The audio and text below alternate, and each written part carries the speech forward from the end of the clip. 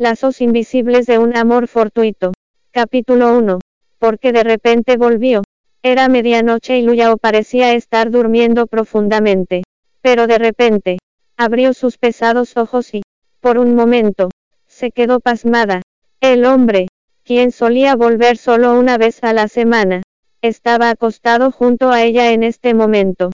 La cálida luz amarilla de la lámpara en la mesa de noche iluminó su cuerpo. La parte superior del cuerpo era definida, y sus brazos eran delgados. Se veía etéreo y hermoso. Luyao se paralizó. No era hoy sábado. Porque volvió. Al día siguiente, la despertó el sonido del motor de un coche que estaba abajo. Se sienta aturdida abrazando las mantas por más de 10 segundos. Fue solo cuando oyó ruidos de la cocina que salió corriendo de la habitación. Al hacerlo, su mirada se posó sobre una esbelta figura que se paseaba de forma ajetreada por la cocina de espaldas a ella. El hombre llevaba ropa casual. Era esbelto, de cintura delgada, mientras que sus piernas eran largas.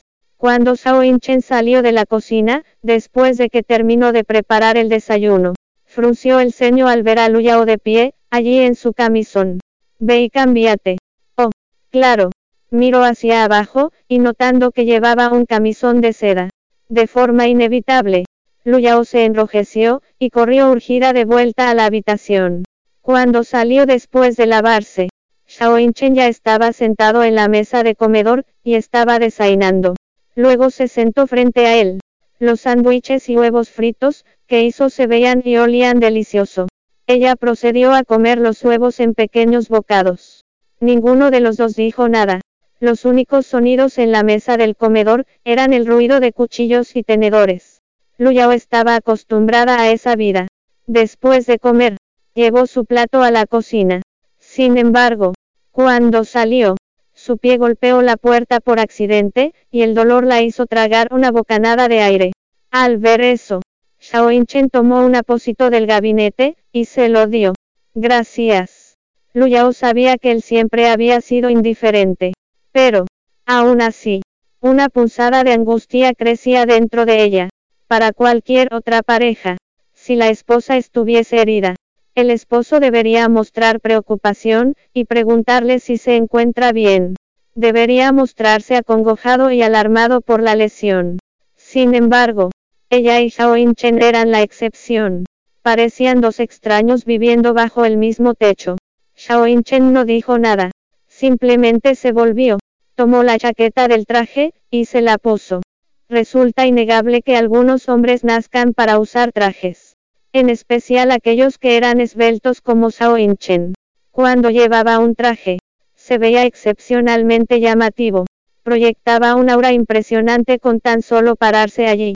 Recuerda lavar los platos después de comer. No los dejes empapados en el fregadero. Cuando Shao Inchen dijo eso, ya se había colocado sus zapatos de cuero. Luyao, al volver en sí, solo fue recibida por el sonido de la puerta cerrándose. Luego permaneció agachada allí. Si la acción anterior de Shao Inchen la dejó gélida, ahora estaba congelada hasta la médula. Una frialdad penetrante impregnaba todo su ser. Ella sabía que, él se había casado con ella en ese entonces, porque su padre lo forzó a hacerlo, más no, porque la amase de verdad. Y peor aún, cuando se casaron, pidió la firma de un contrato que no solo se refería a sus vidas antes del matrimonio, sino también después de este. Había términos que detallaban la igualdad de distribución de los gastos de vida, la prohibición de tener hijos dentro de 4 años, un divorcio inmediato después de 4 años, y así sucesivamente. Luyao firmó ese contrato, pero en su ingenuidad pensó que podría derretir su frío corazón. Habían pasado 3 años desde entonces, pero su actitud seguía tan fría como antes, y todos sus esfuerzos eran inútiles. Desde anoche hasta ahora, solo había pronunciado un total de 4 frases, e inclusive durante el sexo, era muy cauteloso y solícito. El tener un matrimonio como el suyo era toda una broma. Descarga la app Miniread en Google Play Store o Apple App Store para seguir leyendo. Novela Lazos Invisibles de un Amor Fortuito.